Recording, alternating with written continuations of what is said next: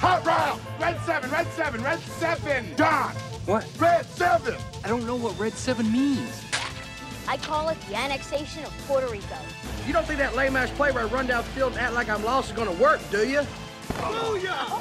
That's what we call a sack lunch. Nom, nom, nom, nom, nom, nom. Get me the ball. You need the ball. Get me the ball. Get me the ball. That's gonna make the difference between winning and losing. Between living and dying.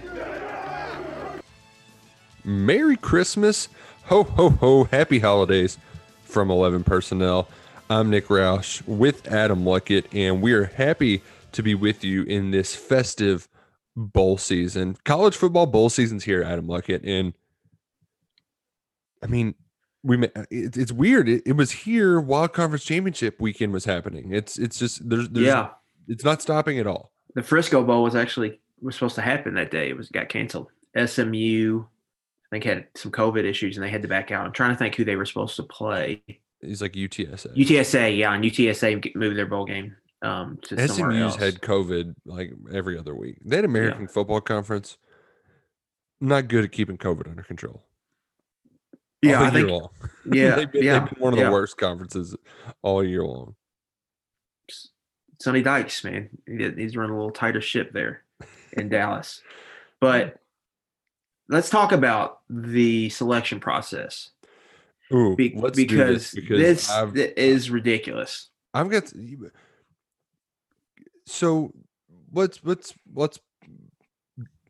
college football. There's a lot of great things about it. We talk about it a lot on here, but the not having any jurisdiction over how they crown a champion, it really screws up on the bowl selection Sunday because you have a college football playoff show that ESPN they just are terrible. Like what? They stretch it thin, man. My God. It was so bad. It was, here's the three teams are in. Now let's talk about them for another 2 minutes and then show you the fourth team. Oh yeah, and we already knew who the fourth team was going to be anyway. In the middle of an NFL Sunday with fantasy playoffs going on. It makes no sense. No. I don't understand it. It drives me crazy every year. I even tweeted about it on Saturday night. I was preparing myself because I knew I was going to be mad watching that tomorrow on Sunday.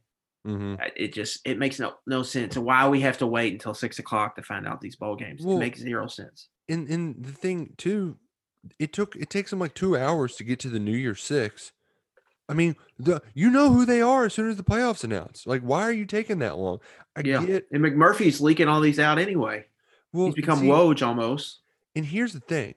I would be perfectly content if they waited till 2 and then just did the entire bowl selection show. And then McMurphy spoiled it. Kind of like when we got the NCAA tournament bracket spoiled one year. But like nobody's going to tune into your show, ESPN, if it's not all at once. How we cannot have just for the Gasparilla Bowl, they open up the treasure chest and there's the two teams in there. Like that's so easy. That makes me care so much more about it. How can you not have a system that's organized where all of the people in their different colored blazers and their bowl committees cannot just like talk with one another and reach a decision by this time? It's okay if it leaks out, fine, but at least make it one show where all the news is announced in unison instead of this gobbledygook we've got now. Anything's better than what they have, but a lot of that is, we've talked about college football, is all these conferences operating as separate entities.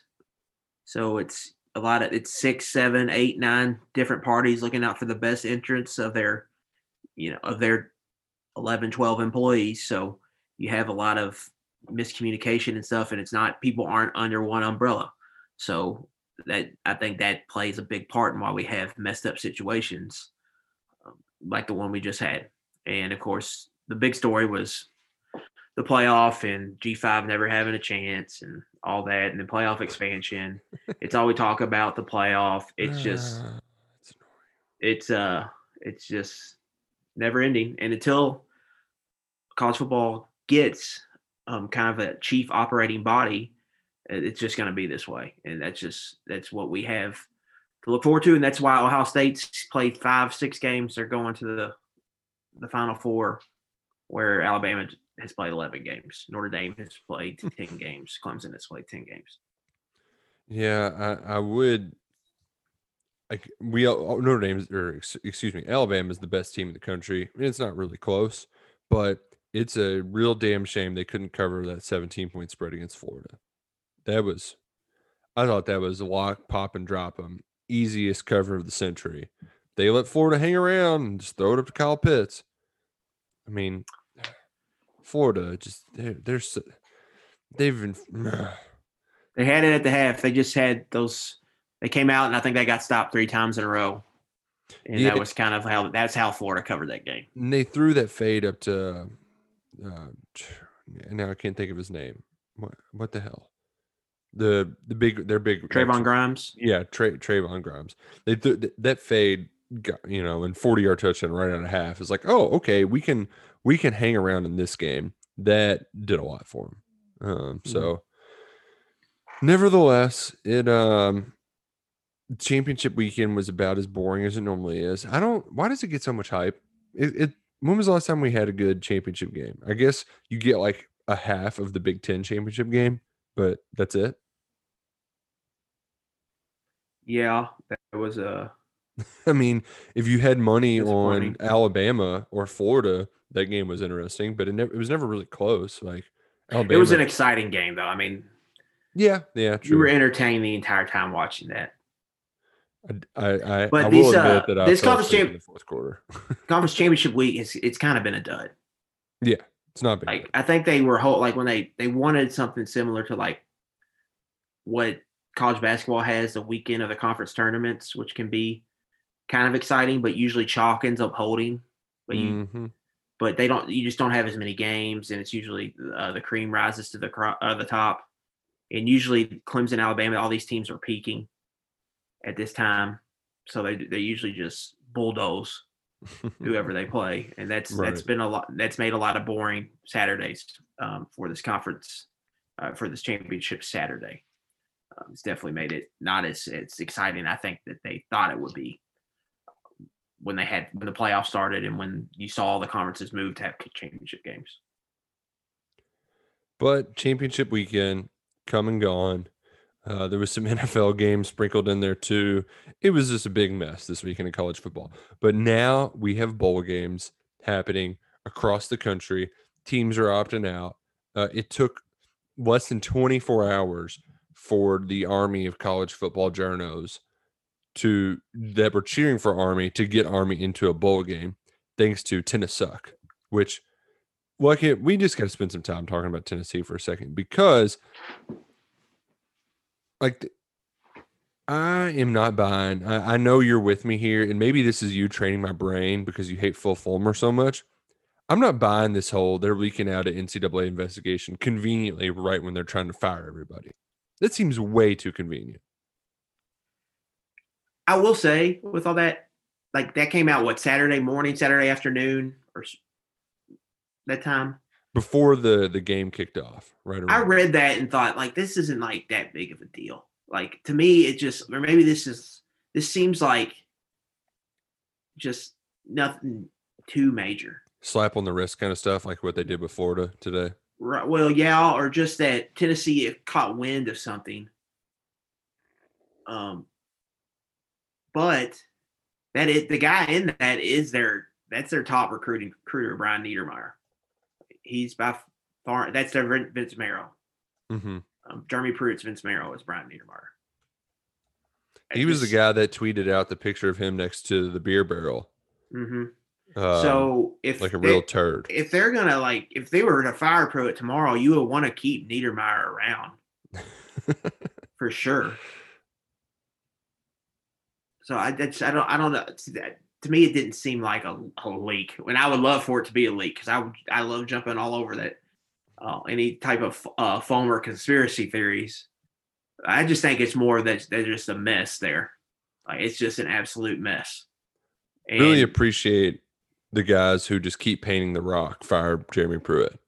Mm-hmm. And they even put, "We have more paint than you," after people kept trying to paint over it.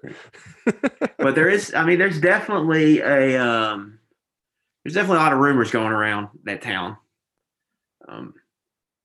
we've heard Hugh Freeze. There's been some Hugh Freeze rumors out there. Now their bowl game is canceled. So it's going to be an interesting, I guess, week or two to see what they do. But if nothing really happens, it's Pruitt year 4, and we probably know how that's going to end. My favorite thing in all the Hugh Freeze rumors like it is like the code words that they use. So it'll be like a screenshot from a UT message board. Yeah. Just talk to my buddy whose daddy's a big donor, and he sent him this message. It's freezing right now in Knoxville. Cold front coming through. Yeah, they're all like weather-related puns. Yeah. They're so bad. I absolutely love it. College football, they're freaking nuts. And especially down at Tennessee, where Tennessee, they think they're God's gift of football. And then same thing with Auburn. Like, Auburn, I get it. The boosters, they were tired of Gus Malzahn. But it's almost like the people who are caught in the moment of the Cal stuff, and they're just like, okay, we're going to fire somebody, but we're not going to have anybody lined up. Except in this case, they had their defensive coordinator lined up, who has only been a good defensive coordinator, was a terrible head coach. And also Auburn, I don't know. There's just so many things that didn't make sense about just what Auburn has been doing for the last 2.5 weeks before they finally hired the Boise State head coach Tuesday night. What's his name, Lucky? Brian Harsin. There you go. I do want to say this about Auburn. Props to their athletic director, Alan Green, because there was probably a lot of pressure on him to hire Kevin Steele, which would have probably been a disaster. So props to him for going out and getting a proven head coach. Harsin has won at Boise State. He had a really good tenure there. You can sell that. I think that's a sensible hire. I don't think it doesn't jump off the page as a great hire, but this is Auburn. Everybody gets fired from Auburn.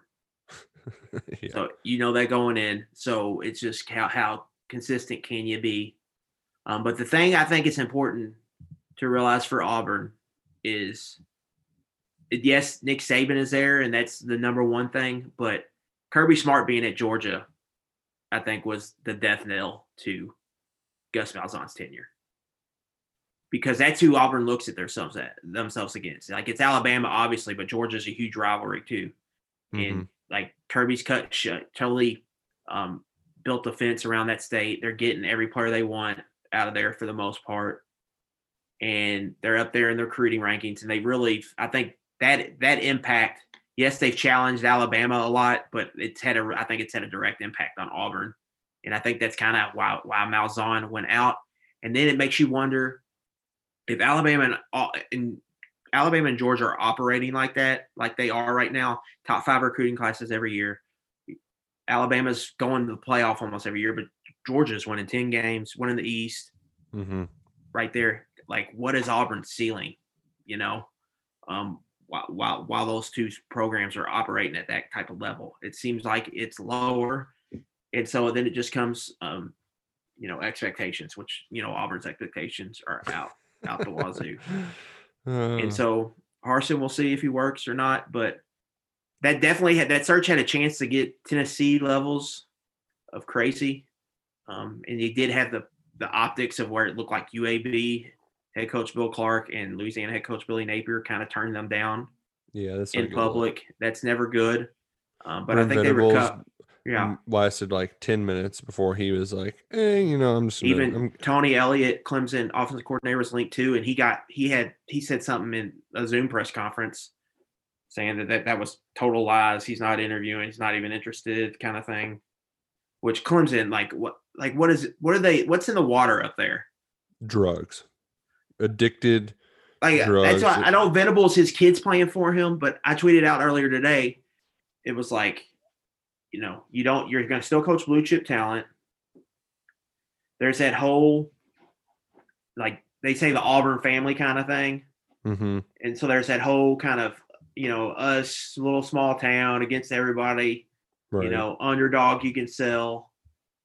And that's still, he still doesn't want to go. I don't understand it. Like, I wonder if Chad Morris's failures just scarred every Clemson assistant forever leaving there, because he's been just a bomb everywhere he's went since.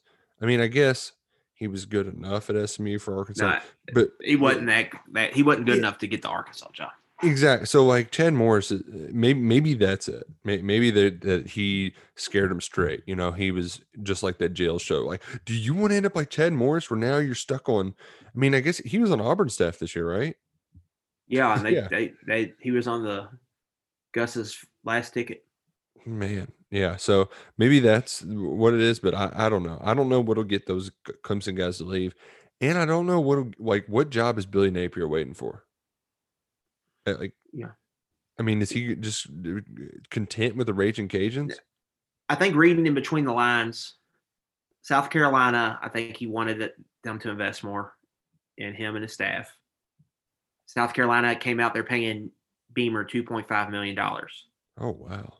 So that a lot of that money is going to be his staff, but I mean, that's a CEO sell. So, and plus the Muschamp buyout. So obviously that allows them to get out for decently cheap. And then Auburn, it's pretty obvious they want to keep Kevin Steele. They almost promoted him to defensive coordinator we talked about. Mm-hmm. Where Napier might have just not been cool with that. He might have wanted to go get his own defensive coordinator or whatnot. So he might have just been like, well, I could wait around. So, yeah, you don't know. I mean, yeah, that seems like you can't ask for much better than that. But maybe he thinks I'll win 10 or 11 games in Louisiana next year. Orgeron, if he keeps messing around, who's just fired both of his coordinators this week, or fired and one retired.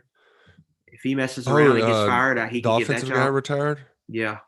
Yeah, you knew that wasn't meant to last for very long.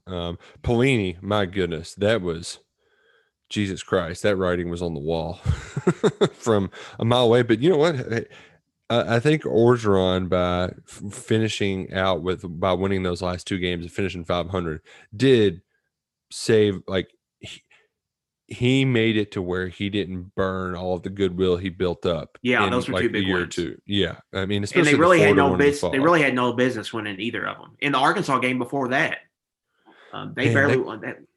That game against Ole Miss in the rain. Ole Miss, I don't know what to compare them to, but they're like a team in basketball, Nick, that just presses. Every game's in the 80s, but they end up losing like 88-81. But as of you're like, well, that I don't know if they're all that good or not, but they're fun as hell to watch, and that's kind of what I get when I watch so Ole Miss this year. Maybe it's like the Tom Crean IU teams that used to score like 98 points or whatever, but they always would get upset by teams they shouldn't have lost to. But they're not that good. They kind of remind me of like the Seattle Seahawks are probably going to play in some weird kind of game. Like that's just kind of what they do. Whereas Ole Miss, if they're on the Saturday night SEC Network special with Tom Hart and Cole Kubelik, just turn it on SEC Network at 9:00, and you're going to get chaos at the end of the game. I had a lot of fun watching them play this year. Between the clipboard game and then they're playing in the downpour.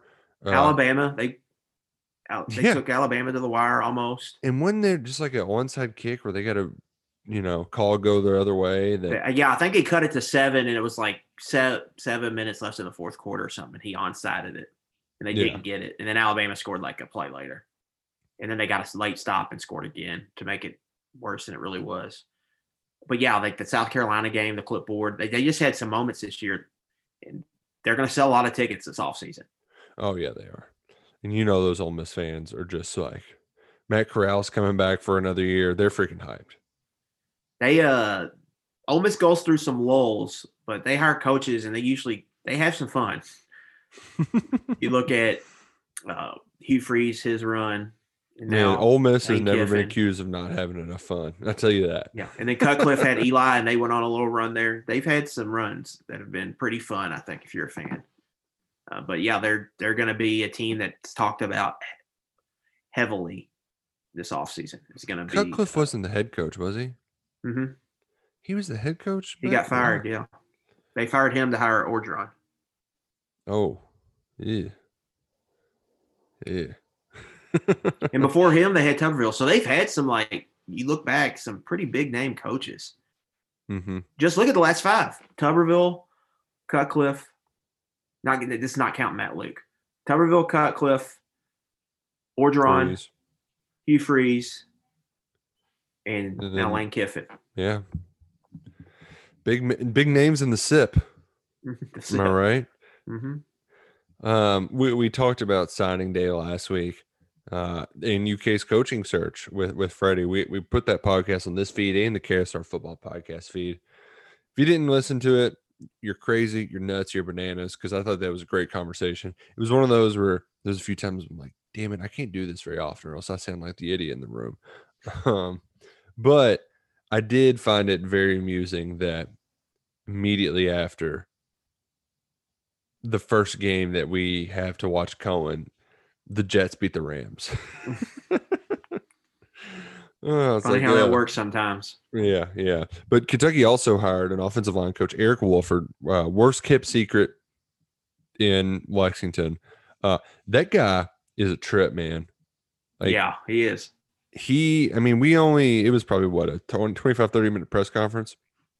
But if you thought Mark Stoops was Youngstown, like, holy crap, Wolford is the offensive line. I mean, he's an offensive line coach from Youngstown. He's just everything you would imagine. I mean, he goes by Wolf. His friends call him Wolf. What more do I need to say? He's an O-line coach for sure. He's definitely got some sayings, unique sense of humor.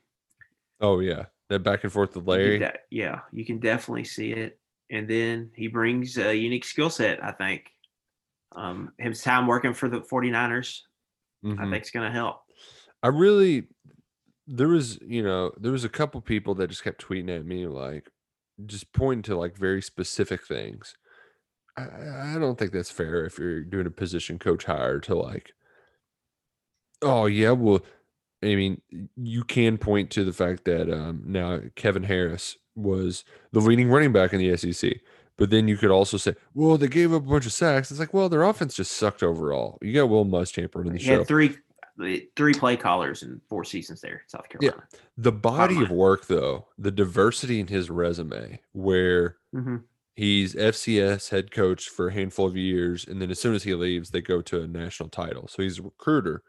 He can recruit like gangbusters. He spent a couple seasons in the NFL. He's worked with Stoops previously. There's a lot of nuance and depth to the point where, like, hell, I asked him, so you have any areas of expertise in your recruiting? And he just names, 30 of the 50 states in the union, just because he's been everywhere. He's recruited a little bit of everywhere. He can do a little bit of everything for them. And I think that diversity, it's nice to be able to plug into this coaching staff, especially a character with that kind of personality that can really fit the culture. Mm-hmm. And they're not necessarily getting him for recruiting either. No. But, like, here's what I would tell somebody if they say, hey, Adam, I'm not sold on this offensive line coach. You talk about FCS head coach. You talk about he's been an offensive line coach for these multiple different schemes. Michael Loxley, who's the head coach at Maryland, he was his offensive line coach when he was the offensive coordinator at Illinois. He worked at Arizona for Mike Stoops' brother. He went and worked for Chip Kelly for the 49ers. He worked for 3 different coordinators for Will Muschamp. He's worked with defensive coaches throughout his entire career. When you look at Ron Zook at Illinois, Mike Stoops, Arizona, Mark Stoops now at Kentucky, Will Muschamp, South Carolina. And then I would tell someone, like, this position group is in pretty good shape. They recruited well. Kentucky's recruited a lot better on the offensive line than South Carolina has. And if this isn't up to snuff, I don't think Mark Stoops is going to let that slip away. Right. Because this is kind of how the program they've been built. They need to continue to be really good up front on the offensive line. The way the state is producing offensive line talent, it's producing like Kentucky should be one of the better offensive lines in the SEC yearly if they're just able to recruit their home base well and hit on a couple out-of-state guys. Right. So if it's letting slip, I don't think he would be here for very long. Like they're going to make sure that they hit on this. So our track record goes, you can't ask for much more. You got league experience, you've got everything. I think an experienced guy like this it's going to help Cohen. I'm also curious too, from a specific scheme standpoint.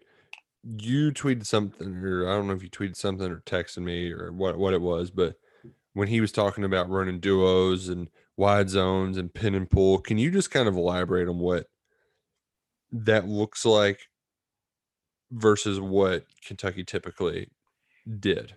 Yeah, Kentucky was a base inside zone team for a long time.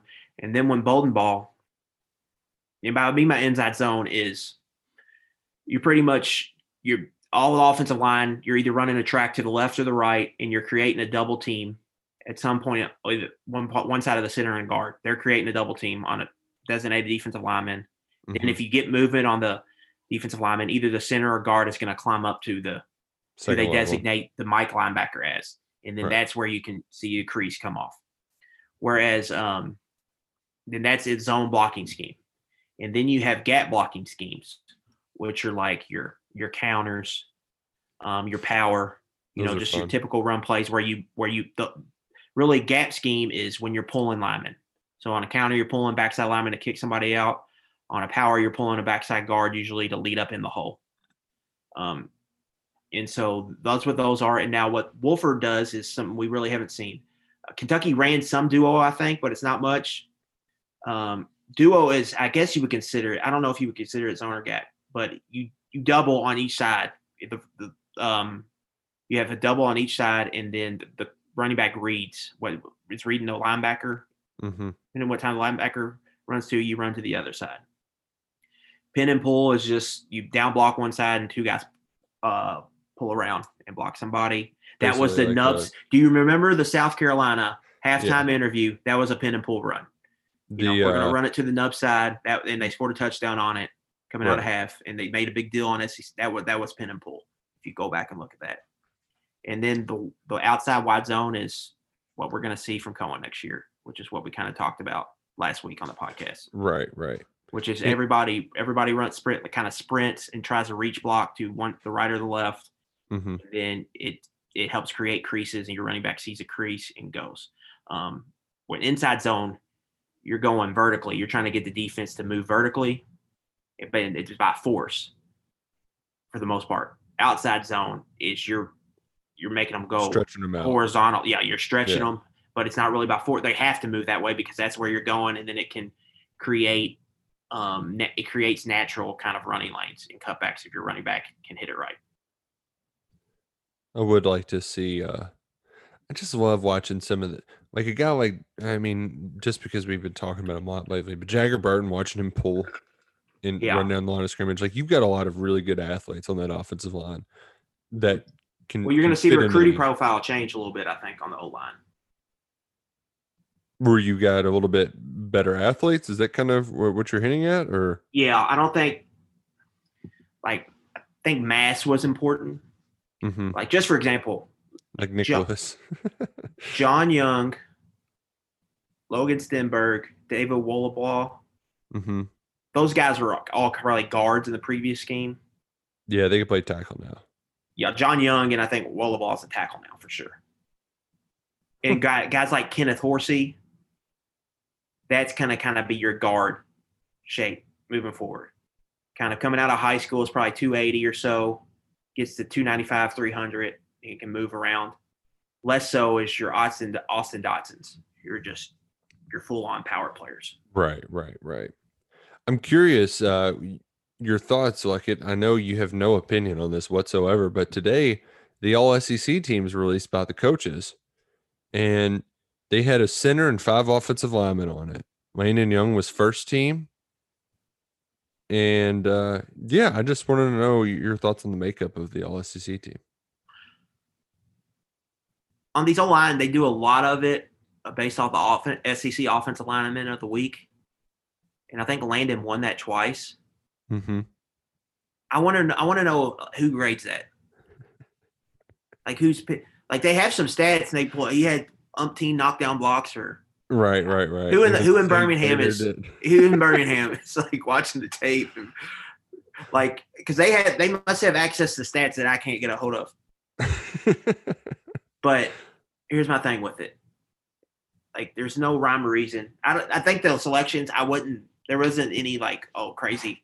This guy wasn't on. This guy's here. This guy's there. Well, there were some.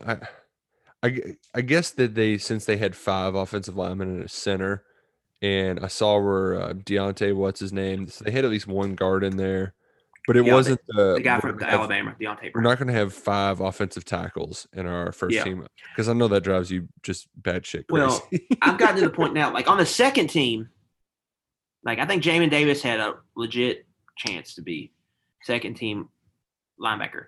But what they do is on every team in the Southeastern Conference, that runs a 3-4 defense, which is about all of them. Yeah. Except for Pelini, who went to 4-3 this year. That worked well. Is you have inside linebackers are with one coach, outside linebackers are with another position coach. They're not even, like at practice, they're not even the same position. No. Yet, we have them grouped together on these all-SEC teams. So, like, they just stuck 3 outside linebackers on the second team. You had Azeez Ojulari, who deserved it, Christopher Allen from Alabama, and one more guy. Who's escaping me right now. Like, but the all-SEC teams are, like, still 4-3, basically. They're 4-3s. We need to just change that. Like, all, like, edge needs to be positioned, and then inside linebacker needs to be a position. Like the NFL. And hell, PFF follow does them it. together. Right. Yeah, it's not that difficult. And then, like I've said before, like a slot receiver. There just needs to be a slot receiver. Yeah. Like, get rid of we don't need the all-purpose. Like, that's stupid. Just get rid of that. And then typically that all-purpose is a slot receiver. Is being a slot. And then on defense, every team runs nickel majority of snaps. Just there needs to be DB. Yeah. You need to be a nickel. There needs to be a nickel on these all-conference teams. But that's just my soapbox. I'll talk about it till I'm blue in the face. Probably nothing will ever change, but you're a little red in the face, but that just might be all of your holiday cheer. Yeah. Are you a big Christmas music guy, Lickett? No. Oh, yeah. You don't I know you are. I'm a very big Christmas music guy. Just a big holiday guy in general. I watched a chick flick last night instead of the Steelers-Bengals game because I assumed that the Steelers were going to beat the brakes off of them. And you would assume wrong. Dude, what the hell is going on with them, man? The NFL's like, this is the first time I've really like invested in a team in a while, and just let's go get undefeated and have all of our good players get hurt at the end of the year. Sure, why not? That sounds like fun. I mean, Ryan freaking Finley. Look at Ryan Finley's garbage. He sucks. Yeah, he's terrible. How did they lose the team with Ryan Finley at quarterback? You didn't have Joe Mixon. Like, what? Well, they were running just old school zone read option. Jesus Christ. They killed the Steelers with it.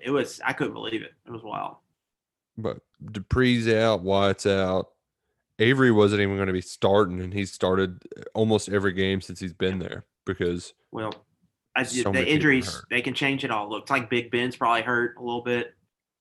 God, he cannot move at all. Holy crap. But like, you look at the Bengals, if they would have had Burrow through this little run they just went through. Oh, yeah. They're 3-10-1 right now. They could easily be 6-7-1, 5-8-1. Hey, good for you though. Better draft pick. Yeah, I'm all for it. Yeah, let's get Ben Sewell in there and get a good player at the top of the second round. Jets, you idiots! My goodness, how stupid do you have to be to win a football game? God, it's why they kept Adam Gase, and then they mess around and win that one. Good for the Jaguars, though, man. Good for them. Good for Josh Allen. Yeah, I mean, now everybody's on Bears watch this weekend because I've seen a few people put out, everybody's assuming that the Bears won't mess around and lose to the Jaguars. So we'll see. I don't know. But Jacksonville could use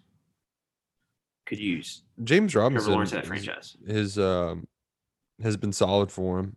So, and hell, we saw what they did. Was it this 3 or 4 years ago where they went to the AFC Championship game? So, say it can't be done. Now, granted, like nobody on that team is still there. They're all gone, and they're having success elsewhere. Calais Campbell and Ngakoue, Jalen Ramsey. But nevertheless. Yeah, but if you have enough draft picks, which I think the Jags have stashed some draft picks, you get a cornerstone, which one what Lawrence would be. You got And the edge rusher. You already got that. You Yeah, get running back. you nail the draft. Nail your draft picks 2 years in a row. Mm-hmm. Get a couple free agents, and you're right. I mean, you're right there. Especially in that division too. But that's how the NFL's built. You should not stink for very long in the NFL. Yeah. Like it's built to where you can bounce back very quickly. I did not realize how much I just loved NFL football because of not just that they have a good TV product where you can just pop on Red Zone, and not just because it's easy to follow, but week to week, the unpredictability of it is so entertaining. And I think that goes back to your point on the college football playoff that just really sucks about what they've done to the sport. And they've taken some of the week to week out of it. Now, I know this year's weird because like week to week, I mean, you couldn't even know what games were happening, right. You know, like, I mean, you got rivalries taken away. So like, I get where this year there's more to it. But I do worry, you know, we've talked about it enough that you don't have that sort of week to week heartbreak that you get in college football. Because in the NFL, it really is just, you never know. I mean, hell, for the Eagles, they get Jalen Hurts in there, and all of a sudden it's like, oh, so maybe everything isn't awful. Like a lot of it's such a grind too in the NFL. It's just week to week, getting to Sunday, playing a game, getting to Sunday, playing. I mean, it's just a grind that affects everybody, and I think that's a lot to do with some of these upsets you see. And no, you make a very good point, which brings us to the final point of the day. And I wanted to let y'all know too, it's holidays. We want to relax a little bit more. So we're saving up most of our bowl preview for next week. We're really getting the nitty gritty of the X's and O's. And when I say next week, don't fear, because there was a moment today like it where people feared, oh my gosh, is the Gator Bowl going to be off? Because Brandon Marcello from 24/7 Sports tweeted shortly after South Carolina announced they're out of the Gasparilla Bowl that keep an eye on Kentucky. They might be next. Well, that had absolutely no legs like it. I mean, when I saw that, yeah, I mean, it was when I saw that, I was in the middle of a little radio lunch. It was our Christmas radio lunch at Roosters, because that's where all of our radio meetings are. Got to go to Roosters and eat some chicken wings and load up on apps too. That's a place where you can be like a king, because you just, you know what? It's only $3 or $4. Let's get one of these. I'm a big fried pickle guy. Love some fried pickles. They get good fried pickles. Yeah, Roosters, bang for your buck. Oh, yeah. Yeah. You don't leave there hungry, and you don't leave there with your wallet taking too hard of a hit, unless you're rolling in the beers. I had some donkey sauce wings today. Those are good. Yeah. Man, they were extra fire. Like, I don't know what it was, but that's the thing I like about places that make their own hot sauce. And we do this at KS Bar too, where every once in a while you just get a batch that's a little bit spicier and you're not ready for it. And it just lights your ass up. But as soon as I got my wet naps and got all the sauce on my fingers, I saw the Brandon Marcello thing and I was like, were they just practicing? Like, what's going on? And I thought, well, maybe some people brought it back to campus after that break. But basically everybody at Kentucky was just as shocked by that report as well. It came from out of nowhere. And I mean, there was nothing to it. So, and in fact, the sentiment that I got when reaching out to folks about that was like, really, they're just happy that they're pumped to be playing football again, because that grind you alluded to with the NFL bucket, they were in that meat grinder and they got, I think, 10 days off, and just to be able to exhale and then come back, they're having fun playing football again. And I think that's really important. Stoops learned early in that first Texler Bowl how not to run bowl practices. And after giving those guys a week, there's been a nice balance of, we're going to have some fun playing football out there. And they're definitely doing that right now. And that's what you want. You want guys playing fun and loose going into a bowl game. I think it's what we talked about around a month ago when Stoops said he didn't know if they would play in a bowl. And I said they just needed time off. Like, you just need some time off to drain. Once they get some time off, I think they'll be ready to go. And that's what you're seeing. And then Stoops just said, that they had no one out for COVID pretty much. Like Yeah. they're 100% right now. You know, they're going to go home for Christmas, but you got to monitor that. But they're fine from a COVID standpoint right now. So yeah, that report was shot down pretty quickly, and I think this whole season, Kentucky's just the culture they built in that football facility. I mean, it's pretty good, strong right now. To go through the season they went through, to everything they went through, and to still be wanting to play. That tells you a lot about the type of kids they're recruiting, how the coaches relate to the players, and just the hierarchy of the locker room from the seniors or the leaders and all the way down the chain. And everybody falls in line. I just think it's really, really healthy over there right now. Now, that culture is something you have to work on every year. Like, just because it's like this now doesn't mean it goes away. Like, you keep having to work on it over and over and over. And it took some hits this year. It stood strong, but you still have to rebuild it. But as of right now, they're in a really good spot, and that's how you survive years like this, down years, and give yourself a chance to have great years by when you're riding the roller coaster, by not the low, like raising the floor on your lows. If you can do that, then that can allow you to accomplish some bigger things, which is the ultimate goal. Yeah, and the good thing is the floor. Even the floor is still, it was like a historic high 5 years ago.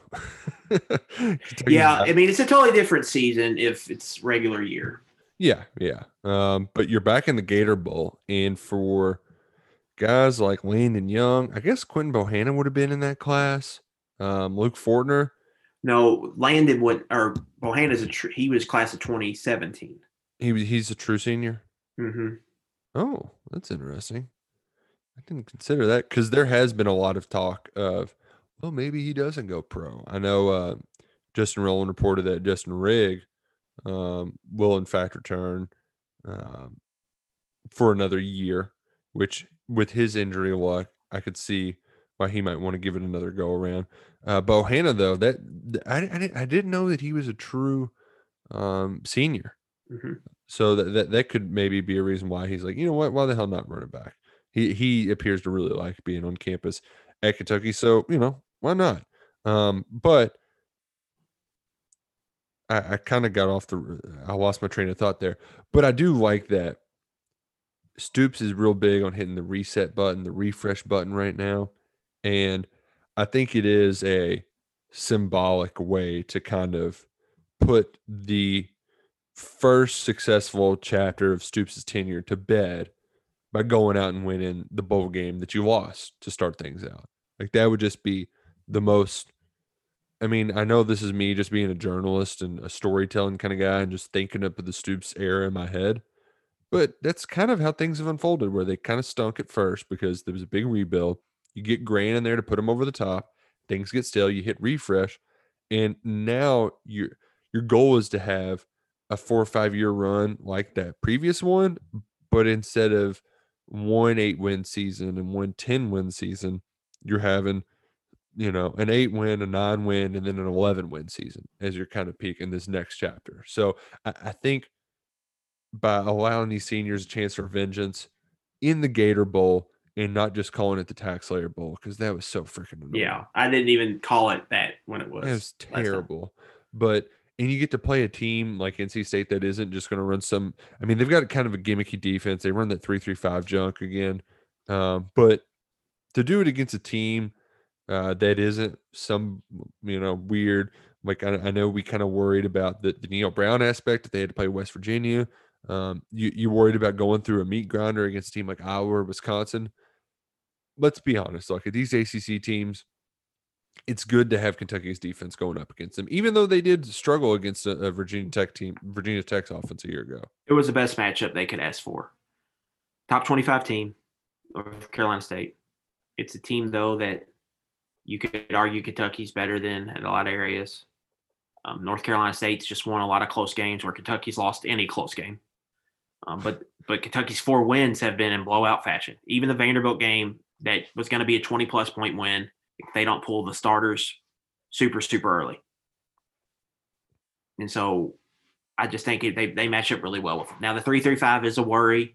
Their linebackers are dudes or 2 inside linebackers, but it's not as I don't think it's as big of a headache as the Mississippi State one they saw from a scheme standpoint. Mississippi State defense corner Zach Arnett, they are a little more, I think, more unpredictable with some of their stuff from the Rocky Long Tree, where Tony Gibson, who was a longtime assistant under Rich Rod, they kind of do it a little differently. That adds up. So I think that's going to help in this aspect. But I think it's good for the program to go up against that, because as long as Arnett's there at Mississippi State, they're going to have to figure out how to attack that. And so it'll be good just to get out there and play against something else, and just to have more data to pull from. Like, this is what we did. This is how reacted to this scheme, whatnot, and just your players getting used to playing against something like that, which I think is good. But overall, I think it was a best moment matchup for Kentucky, and it's a game I think they should win as of right now. And the Florida aspect of it, like, just going to a bowl game in Florida, even though you're not going to get the 5-day kind of holiday out of it that you normally would, you're still going to Florida. Like you go to Jacksonville quite a bit. I mean, it's Panhandle, Florida, but it's still Florida. I mean, you can still play golf down there right now. You bringing your sticks down there? Oh yeah. Oh, you bastard! Do they have a course? Like, do your in-laws live on a golf course? I just assume that if you retire to Florida, you have golf. You just walk out your backyard. They and don't golf course. They don't live on a course, but like there's they live in TPC Sawgrass, which kind of like their neighborhood backs up to the big Sawgrass. course. Oh. But then but at the beginning of the neighborhood, I can't think of it used to be open to everybody that lived there, but it went private. Now it's a private country club. So there's that in there, but I cannot think of. But those are a little too pricey around there, Nick. We have to go. We take a little drive, go some places to play golf. You got to go where the Oklahoma folks play. yeah. But there's golf courses. I mean, they're everywhere. Yeah. Oh man, that's gonna be a great way to spend the holidays. You son of a. And hey, folks, that's the thing about the reduced capacity. It's deterred some folks away, but I'm sure you can still get tickets, get in to the game at Jacksonville, because hey, people are still freaking out about COVID. So if you're, I believe they said 13,000 during the press conference. Yeah, the number, I just did the math, and 25% of their capacity is right around 15K. So that's enough to get in there, have a good time, go to the beaches. Jacksonville, the beaches area is real nice. Jacksonville Beach is nice there, that area. If you're going to go there, I would recommend stay there. If you're going there, stay there, drive in for the game, but there's stuff to do out there. There's the beach aspect. There's all you can do New Year's bars and restaurants. Yeah, it's nice. That's where we spent New Year's. And Top Golf is out not too far from that area, I don't believe. And there's other stuff. That's correct. But Jacksonville Beach would be my recommendation of the area to stay. Man, it's gonna be a good time. You'll be down there, as we mentioned. I will be. This will be the first bowl game I haven't been to since the BBVA Compass Bowl, which who could forget that? Except everyone. I missed last year's. I didn't do Liberty the year they went. I never did any of those games because I was playing basketball. You couldn't dip out during basketball season. Yeah. The Stoops era, I did all of them except last year. Mm-hmm. Well, hopefully the Gator Bowl this year, when it's actually the Gator Bowl, will provide some good memories. It's going to be a little wonky. Stoops said that. Here's the thing. Stoops said that it's Vince Marrow's offense. Do we really think Vince is going to be calling the plays? Yeah, I think so. I think there's going to be a little think tank going on, obviously, but it seemed that way. You know, we're going to see a few gadget plays. We are. I have no idea what that's going to look like because I know I don't either. Because Vince is a dude who wears his emotions on his sleeves, and if that's the case, man, that could get wonky in this game. I would just they're gonna let it all hang out, aren't they? I like the point where Mark Stoops says, "I'm going to be over in the offensive meeting room a lot more." And what that tells Vince me, has his hand on the controllers, but I'm going to be in that room. that tells me you were going to see a good chunk of Wildcat formation if Mark Stoops is over in the offensive game planning room, and We'll Chris see, Rodriguez is going to get his touches. 30. Yeah, he's going to get 30 carries. Oh man, it's going to be fun though. I'm glad we're going to have a fun hoorah with this group, because even though the season didn't go according to plan, one more time to have fun and then move forward. Absolutely. And we got press conference season. Your man is White started his tour, and we've got some takeaways that we can get into later if we want. But okay, good. Well, I've started my my little adventure. We got a few notes down. I've got Brett Bielema, Butch Jones, Clark Lee, Beamer. They're all in the tank. Did on they a few actually more. have Clark Lee's available to watch anywhere? Yeah, I was so surprised. Right away, I got it. Same day. So good job, Vanderbilt. Oh man, you know what? If you just do a brain dump and don't have any organized thoughts, but just like brain dump of introductory press conferences, that could be a post, and it could be really entertaining, because who knows what the hell's coming out of their mouths. Yeah, I could probably pull some stuff. Lee was probably my favorite so far. I will say that. Oh, not Bert. Bielema, yeah, he's interesting, but I think Lee, that like he delivered what you wanted to hear. It wasn't like him being out of character or anything like that. Shout out to Bielema for being on College Game Day with the Chiron Live, Brett Bielema's car. Oh, I know. That was I know. great. I saw That that was on absolutely golden. Sunday, and I was like, oh my goodness. But I'm glad he's back. Yeah. It's good to have him back in college football where he belongs. But we've got to get out of here. We're going to go celebrate Christmas. I hope you all have a holly jolly holiday. Spend time with your family safely if you can. And just enjoy a little R&R before the Cats go down to Jacksonville and take on the Wolfpack in the Gator Bowl. We'll have more on that matchup next week. And until then, Merry Christmas from Adam Luckett and Nick Roush. This has been 11 Personnel.